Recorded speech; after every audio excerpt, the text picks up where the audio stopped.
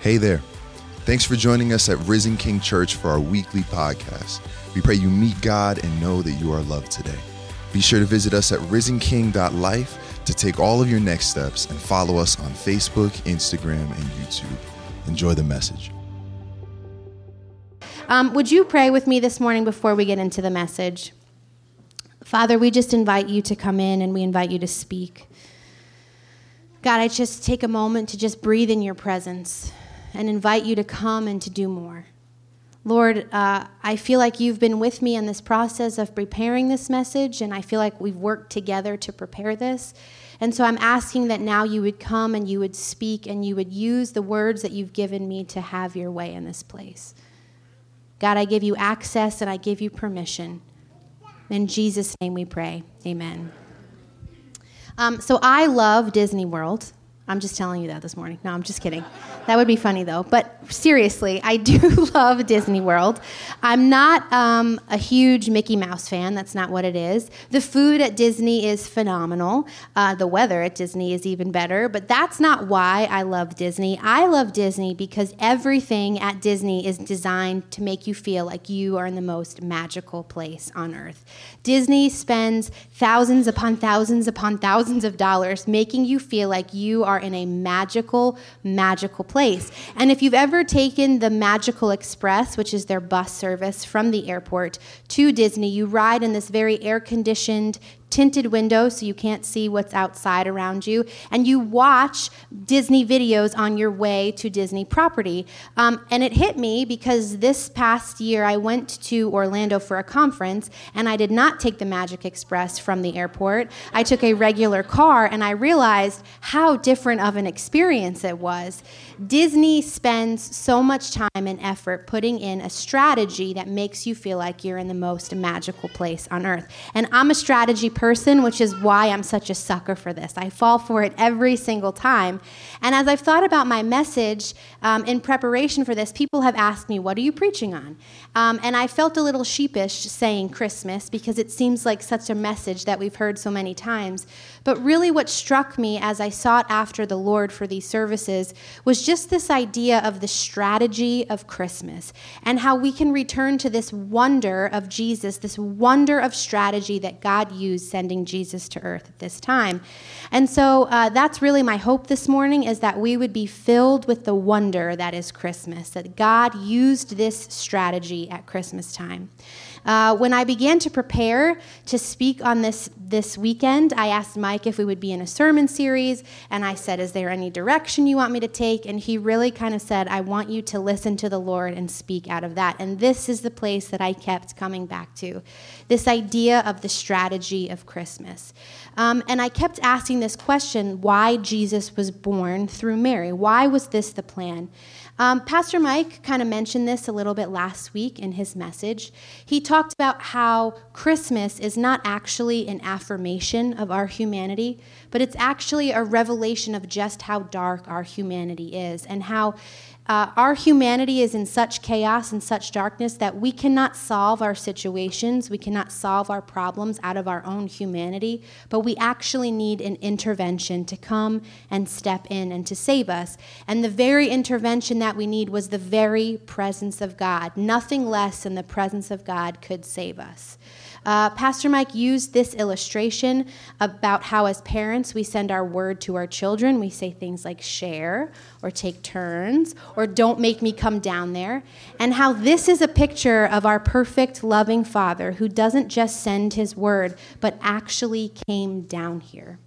The mighty God of heaven came to earth as a baby to redeem humanity and make it right again. And so I really feel like this is where the Lord wants to speak this morning. I realize that a lot of us in this room understand things like the redemption of humanity, but I also don't want to miss some of us who maybe this seems like, what does that mean, the redemption of humanity? That's a pretty big idea, and so I wanted to unpack that a little bit this morning so that we can journey together through this message. And so as Christians, we believe that in the beginning, God created the heavens and the earth, and he created the sky and the oceans, and he created animals and plants, and he created man. And he decided that it was not good for man to be alone, and so he created woman. And they lived together in the garden, and they had full relationship, full access to God. There was nothing that separated them. Now, when God created man and woman, he didn't want to just make robots who would just automatically serve him and do whatever he wanted them to do. He wanted to create a people that would choose to serve him out of love for him, that they would respond to the love that he had for them, and they would choose to worship him. And so he creates these boundaries. And most of us know that the boundary that God set within the garden was do not eat from this specific tree. And most of us know that they did not listen. They decided to operate out of their own wisdom, and they did, in fact, eat from this tree. We as parents, we understand this idea of boundaries. We set boundaries for our kids because we love them, not because we're trying to control them, although sometimes that gets a little funky, I realize that. But boundaries are really this way of telling our kids and expressing to our kids how much we love them. So, for example, when our kids are little, we tell them, don't touch the stove. It's hot. You'll get burned. That's a boundary. In our household, my two oldest are 8 and 9. They tell me all the time how every single person in their class has a cell phone. I don't buy it. But a boundary, it's a boundary in our household. It's a family value of ours that at this age, our kids do not need cell phones. That's our boundary that we set. So we have family values or family things that we want to set within the context of our families. And so that's what this idea is of setting up boundaries for those that we love. But we all understand that we have free will, and we have a choice to respond to the love and the boundaries that are set for us, or we don't respond to those. And so we see with Adam and Eve that they decided to operate out of their own wisdom, that they did what the Father had specifically asked them not to do, and it creates a separation between them and God. And so for the first time in all of humanity, sin has entered the picture. Shame has entered the picture. The weight of their actions has entered into the scene, and there's now this separation between man and woman and God. Where they were once able to just be in constant fellowship and relationship, now there's insecurity, there's fear, there's sin, there's pain, there's all of these things that never existed before the fall of mankind. And so from that time on, until Jesus was born, and on through his life and his death and his resurrection, and on through now, God has been on mission to bring everyone back into the relationship that they were created and intended for in the beginning. And that's what we mean when we talk about the redemption of humanity. So the question I kept coming back to is, why a baby? Why not just send a full-grown man? Why a pregnancy? Why not just create some kind of magical Disney baby, right?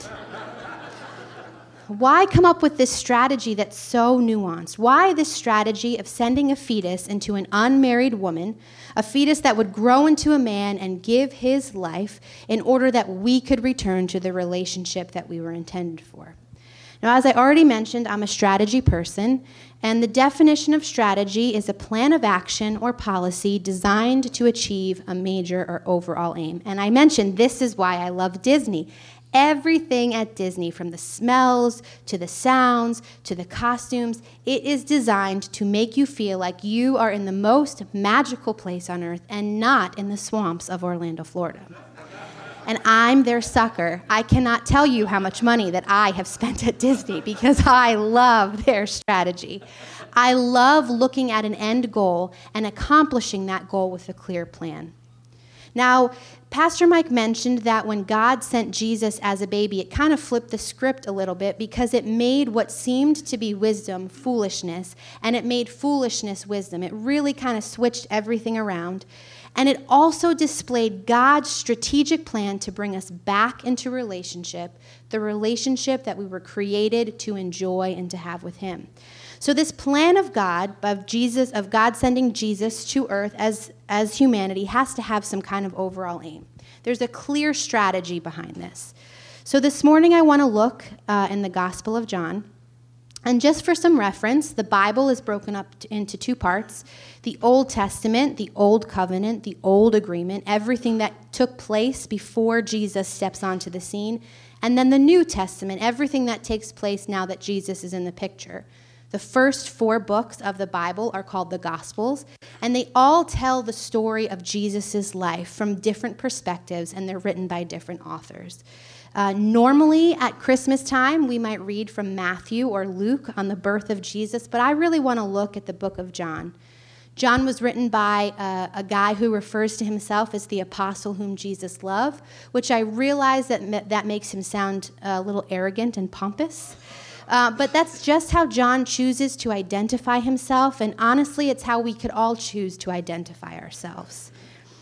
John's accounts of Jesus' life are different than that of the other Gospels. He's very intentional about what he includes in his book versus what the other Gospels include. And he even says in chapter 21 that Jesus did so much that there's not enough books in all the earth to hold all of that information. The purpose of John's gospel is much different than that of the other gospels. Matthew was written to demonstrate the kingship of Jesus. Mark presents Jesus as the love slave of God, one who labors faithfully for God. And Luke presents Jesus as truly man and truly the Savior. The Gospel of John unveils Jesus as the Son of God and demonstrates the mysterious and miraculous person of Jesus.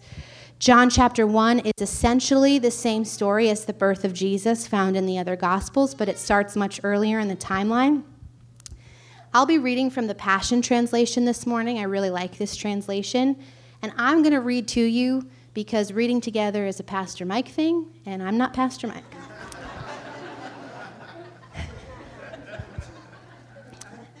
So John 1, 1 through 5, and then 10 through 14.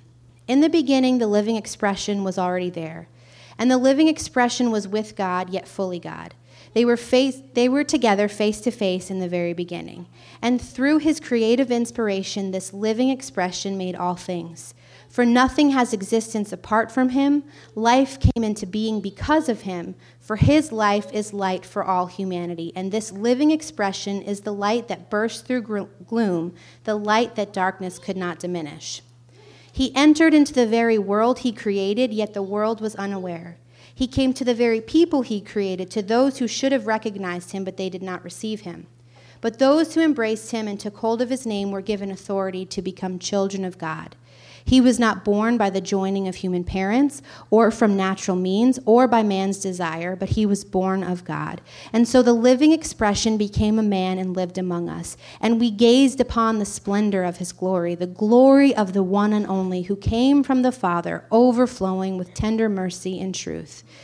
Jesus existed with the Father and the Holy Spirit before he came to live among us. He was not created when God initiated this strategy. He just put on humanity and came to earth. I love the using of the phrase, the living expression.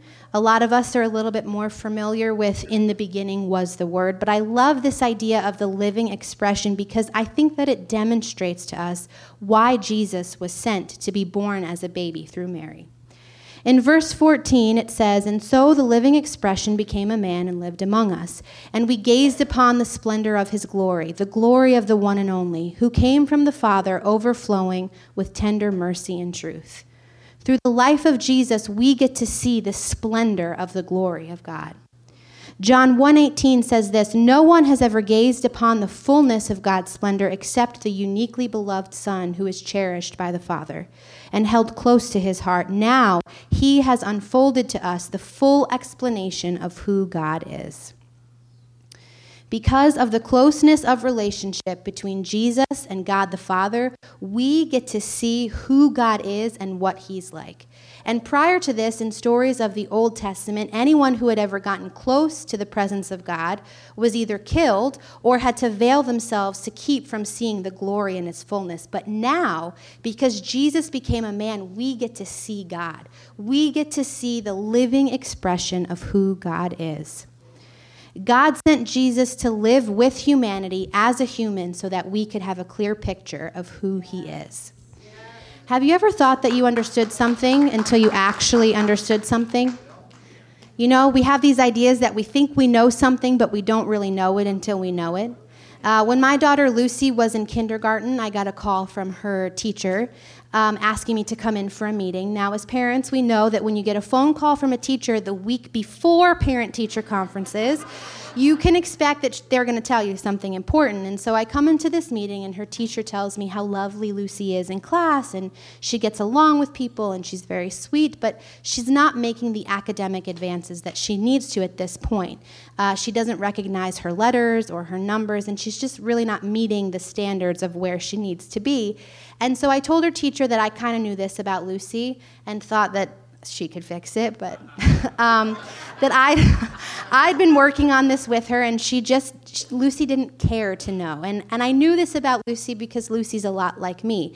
If she doesn't understand why something is important to know, then why know it? It doesn't matter. And so essentially what I could see happening is my daughter choosing not to learn her letters because it was not important to her. And so I came up with a strategy, because I'm a strategy person, of how I would get Lucy to understand the importance of knowing her letters and her numbers.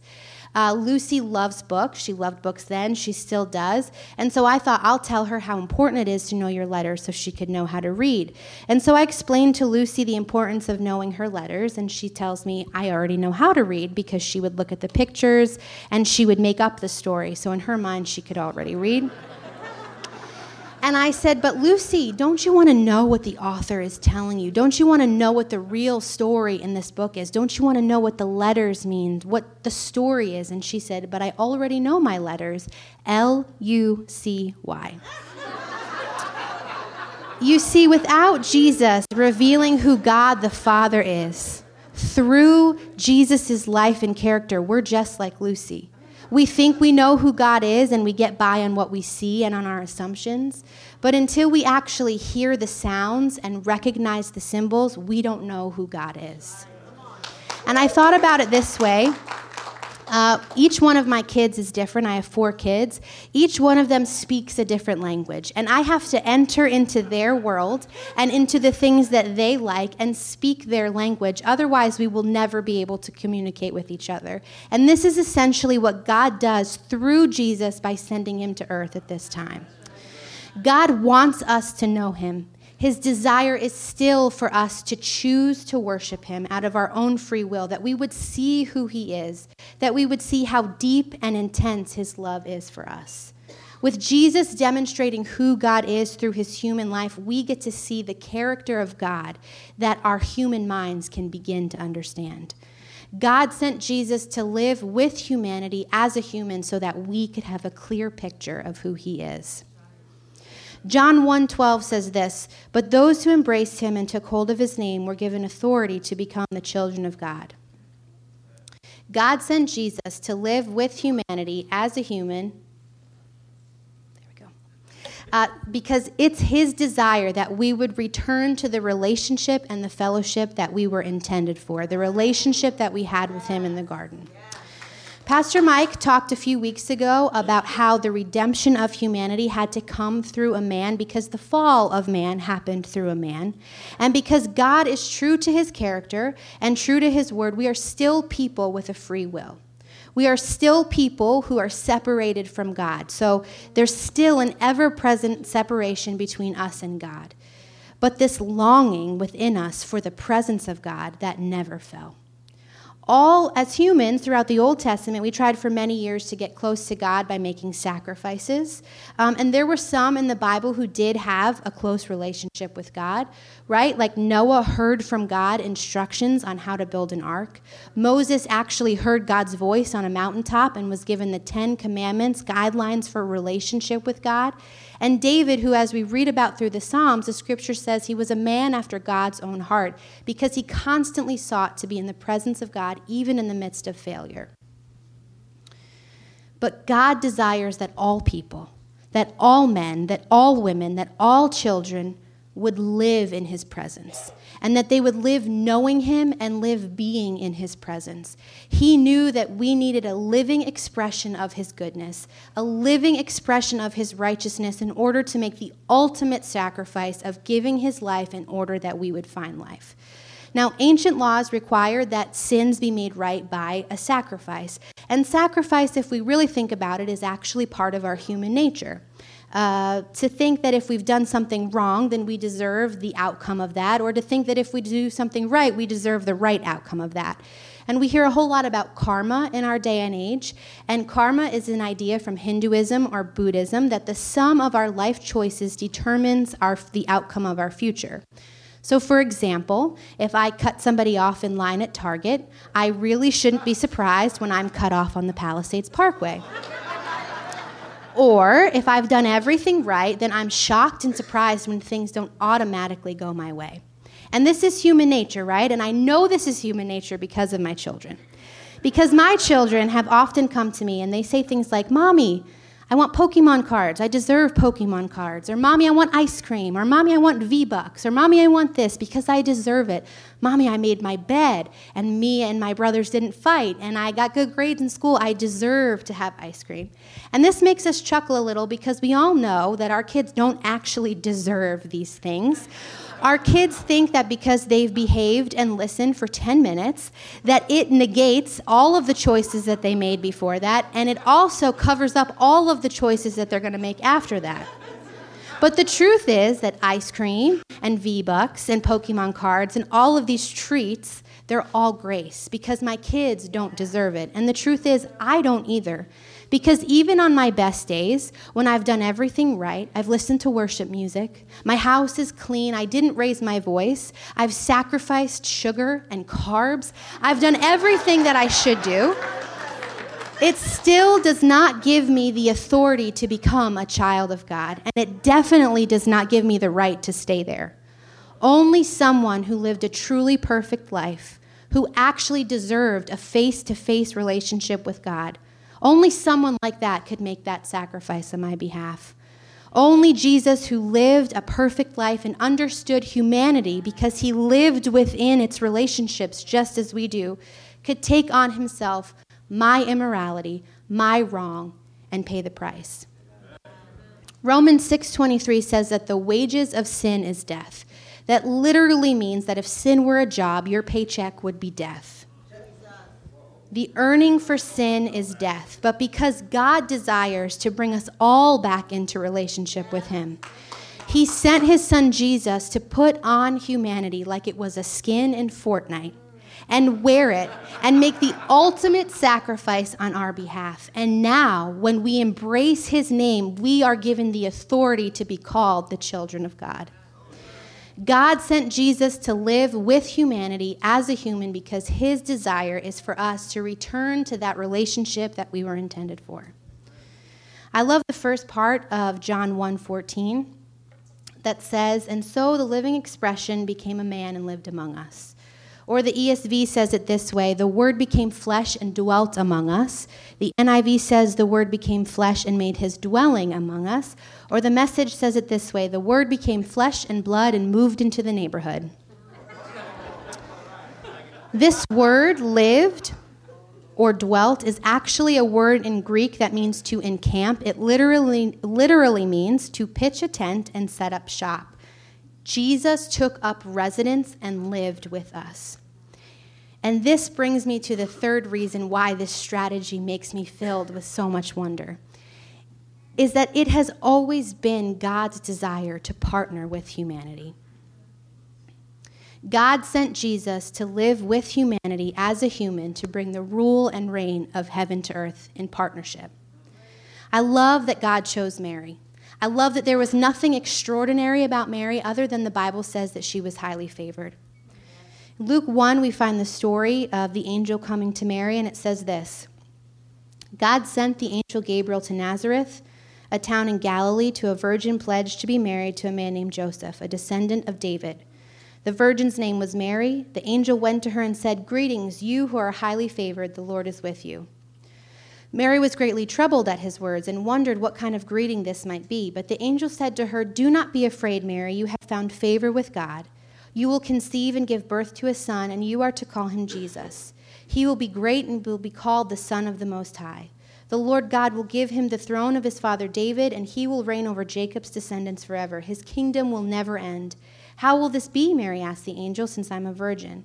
The angel answered, "The Holy Spirit will come on you, and the power of the Most High will overshadow you. So the Holy One to be born will be called the Son of God." The angel Gabriel was declaring that Jesus, the Son of God, was about to come to earth and set up shop, and he was going to do it through Mary, through her womb, through her life, and through her family. Now, there's a lot riding on Mary, and while it's the Holy Spirit who's going to come and overshadow her and breathe life into her womb, Mary still had to bring a baby to term. And while this is God's perfect plan, and so there is favor on Mary's life, I can tell you from being pregnant 4 times that being pregnant is not a walk in the park.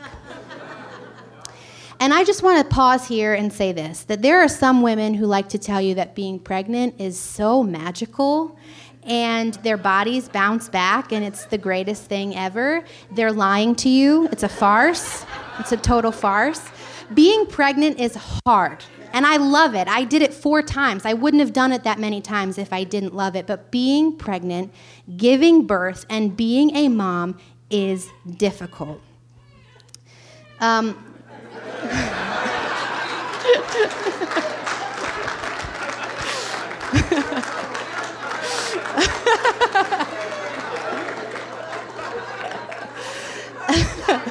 That was perfect. But as I thought about this, right, I thought about how unique this is. It struck me that essentially the angel Gabriel could have shown up to Joseph and could have given him a baby, and essentially it would have been a similar story, right? It still would have been the same family unit, the same idea. It still could have happened that way, but God did something that only a woman, that only a mother could do. Because when you're pregnant, you literally give all of your body for a human to grow inside of you. And then after that, your body changes, and so you've already gone through this whole thing of your clothes don't fit the same way and smell different and food tastes weird. And then you have a baby and your body does not bounce back and you have to figure that one out. And then for however many years, you have to nurture and nurse and take care of a baby. And that is significant because God did something that he could only do through a mother's womb.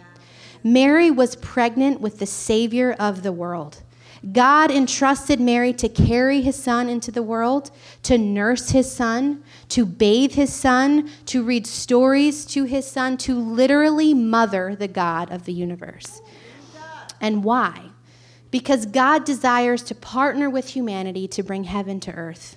If that were not the case, then God could have just shown up like a transfer student.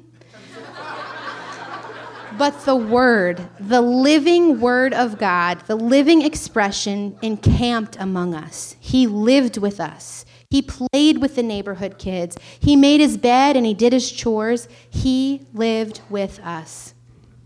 God sent Jesus to live with humanity as a human because he wants to partner with humanity to bring the rule and reign of heaven to earth.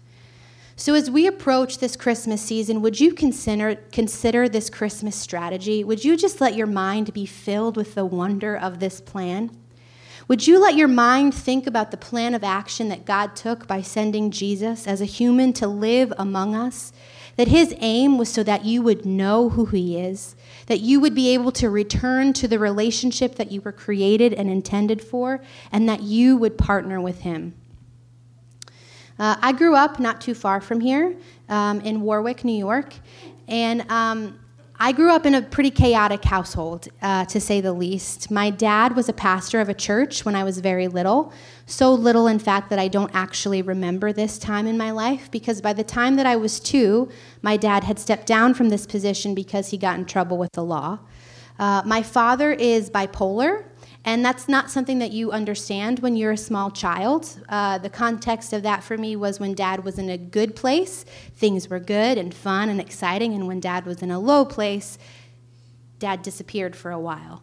My parents fought all the time. I have lots of memories of being in pharmacies as a kid because my dad would self-medicate. He would write fake prescriptions and sign doctor's name and take painkillers. And so there was a period of time where I thought we were dropping him off at a hospital on the weekends, but it turned out that he was actually in prison. And the police would come when my parents would fight. And so home life was very chaotic, but church, because we were still kind of in and out at the time, was still a safe place for me. Some of my closest friends were there, and I remember asking Jesus to come and live in my heart in Sunday school as a little child. But life was chaotic. and it was messy and crazy, and I knew that my family looked different than a lot of other families. And by the time that I was in 4th grade, my dad went to prison for a very extended period of time. He was in jail for 7 years after that, and then kind of in and out to this day, essentially. But from that time in 4th grade, life changed pretty drastically and dramatically for me. From my dad being our primary caretaker to him not being around meant that we had a lot of babysitters. And me being the oldest had to step into responsibility and taking care of my younger brother. And life was different because now, from what I understood as a child, the fun one was gone. My mom had to be the responsible one because of the chaos that was going on in our home. And so life was crazy for me. But my best friend, as I mentioned, she was at church, and her name was Emily, and I would beg to have a play date with her, just like my kids do to me now, every Sunday after church.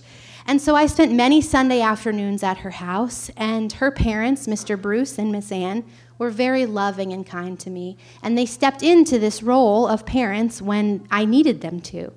And so Mr. Bruce would lovingly take me for these walks around the house where he would tell me all of my behavioral issues. But it was very loving and very fatherly. And he would correct me when I would call to ask for Emily on the phone. He would tell me the proper way to ask for somebody. Unfortunately, Mr. Bruce passed away at 9/11, but his wife, Miss Ann, continued to be an encouragement for me all throughout high school and college, and she supported me financially on a lot of mission trips that I was able to participate in. Mr. Bruce and Miss Ann partnered with God to bring heaven to earth for me. When I was in 8th grade, I heard about this program called Young Life. And Young Life is a national program that comes into local communities, and they work with local churches, and they go into different schools, and they gather groups of teenagers to do Bible studies and fun teen camps. And this woman named Mona came to my church and presented Young Life. And I met Mona in the 8th grade, and so from the time I was in 8th grade on through high school, Mona mentored me, and she taught me how to love God's Word. And she let me ask all of those strange, weird teenage questions, and she kept continually pointing me back to Jesus. Mona recognized that I was in need of a close relationship with Jesus, and so she partnered with God to bring heaven to earth for me.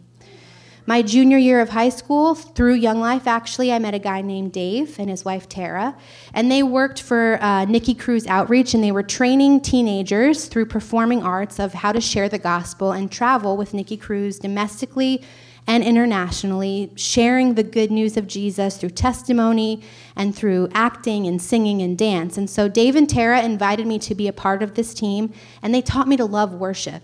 And they opened up their home to me, and they shared stories with me, and they shared their life with me, and they continued to point me back to God, and they showed me who the Holy Spirit was.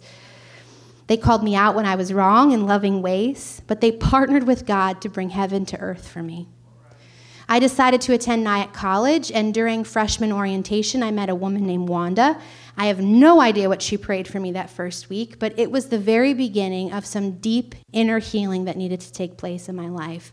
Wanda continues to speak into my life and mentor me as a woman in ministry, and it's actually through Wanda and her husband Ron that Gabe and I first met Mike and Lisa. Ron, Wanda, Mike, Lisa, they partner with God to bring heaven to earth for me and for many others.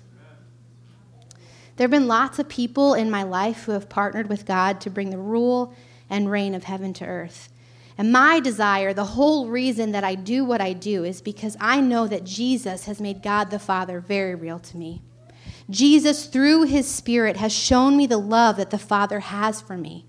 Through Jesus, I get to have the relationship with God that was intended for me in the very beginning. There's no longer any separation between the Father and I because of Jesus. I get to walk in the same closeness that was intended for me in the very beginning. And because of this, I get to, and I want to, partner with God to bring heaven to New City and to Congers and to all across Rockland and wherever else he sends me. And I could spend hours telling you stories about my life or the lives of others that I've gotten to share life with and hear stories and pray with, but all of those experiences, all of those stories would lead me to the same conclusion, that this life without Jesus is too difficult. that this life without Jesus will always leave me disappointed, and that life without Jesus is just too painful to not have a friend like him. And friends, this is what Christmas is all about.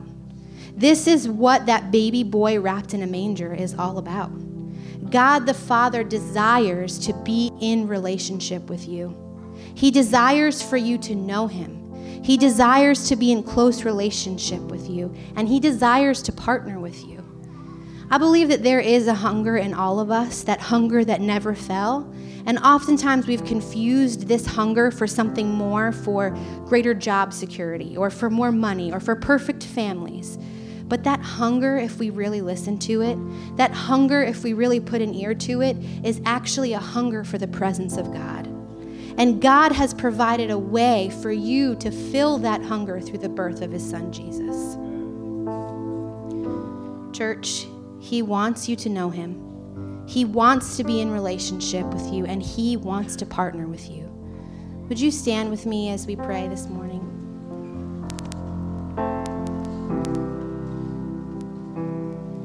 Now, I recognize that there are some of us in this room who've maybe not ever understood what it means to have a relationship with Jesus. And this whole idea of just asking Jesus to come and live in our hearts, it really doesn't make sense with our human minds, that all we have to do is believe in our hearts and confess with our mouths that we then get to have this access to God. But don't let not completely understanding every nuance of this plan keep you from relationship. It is a free gift. He wants you to know that he sent his son so that you could be in relationship with the God of the universe. And some of us, maybe we've had this kind of relationship with God before, and maybe we've grown distant or we've fallen away. I think today is the day to get back to that relationship, the relationship that you were created for in the very beginning. So would you pray with me? Father, we thank you for creating a way back to you. We believe you when you say in your word that all we have to do is confess with our mouths and believe in our hearts that you are Lord and we will be saved. And so we confess and we believe that you are the Lord. We believe that you took everything in our humanity that was dark and shameful, and you sent it to live on your Son, to die on a cross so that we could have access to you.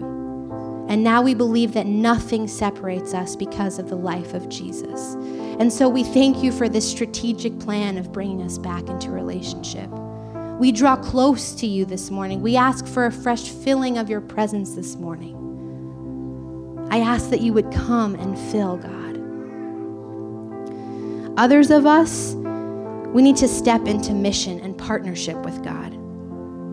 God does not waste anything. He wants to use you, and he wants to use your life and your story to bring others into relationship with God. Would you ask the Father this morning for a strategy of who the relationships are, where the places are, who the people are that he's illuminating and highlighting to you? Not a strategy that you need to create, but one that he's already made because he loved first. A strategy of how to be a kingdom ambassador in your homes and your workplace. Church, God wants to partner with you. So, Father, I ask that even now that you would begin to illuminate who the people in our lives are. That you would begin to show us the plans and the strategy that you're using through our lives to bring others to know you. God, we recognize that this was your plan with sending Jesus. Father, fill us again with this wonder. I ask that you would create opportunities for people to share their story. I ask you to come and to move, God. We give you permission to do what you want to do in us so that you can do whatever you want to do through us. And we give you all the glory and all the honor. In Jesus' name we pray. Hey, before you go today,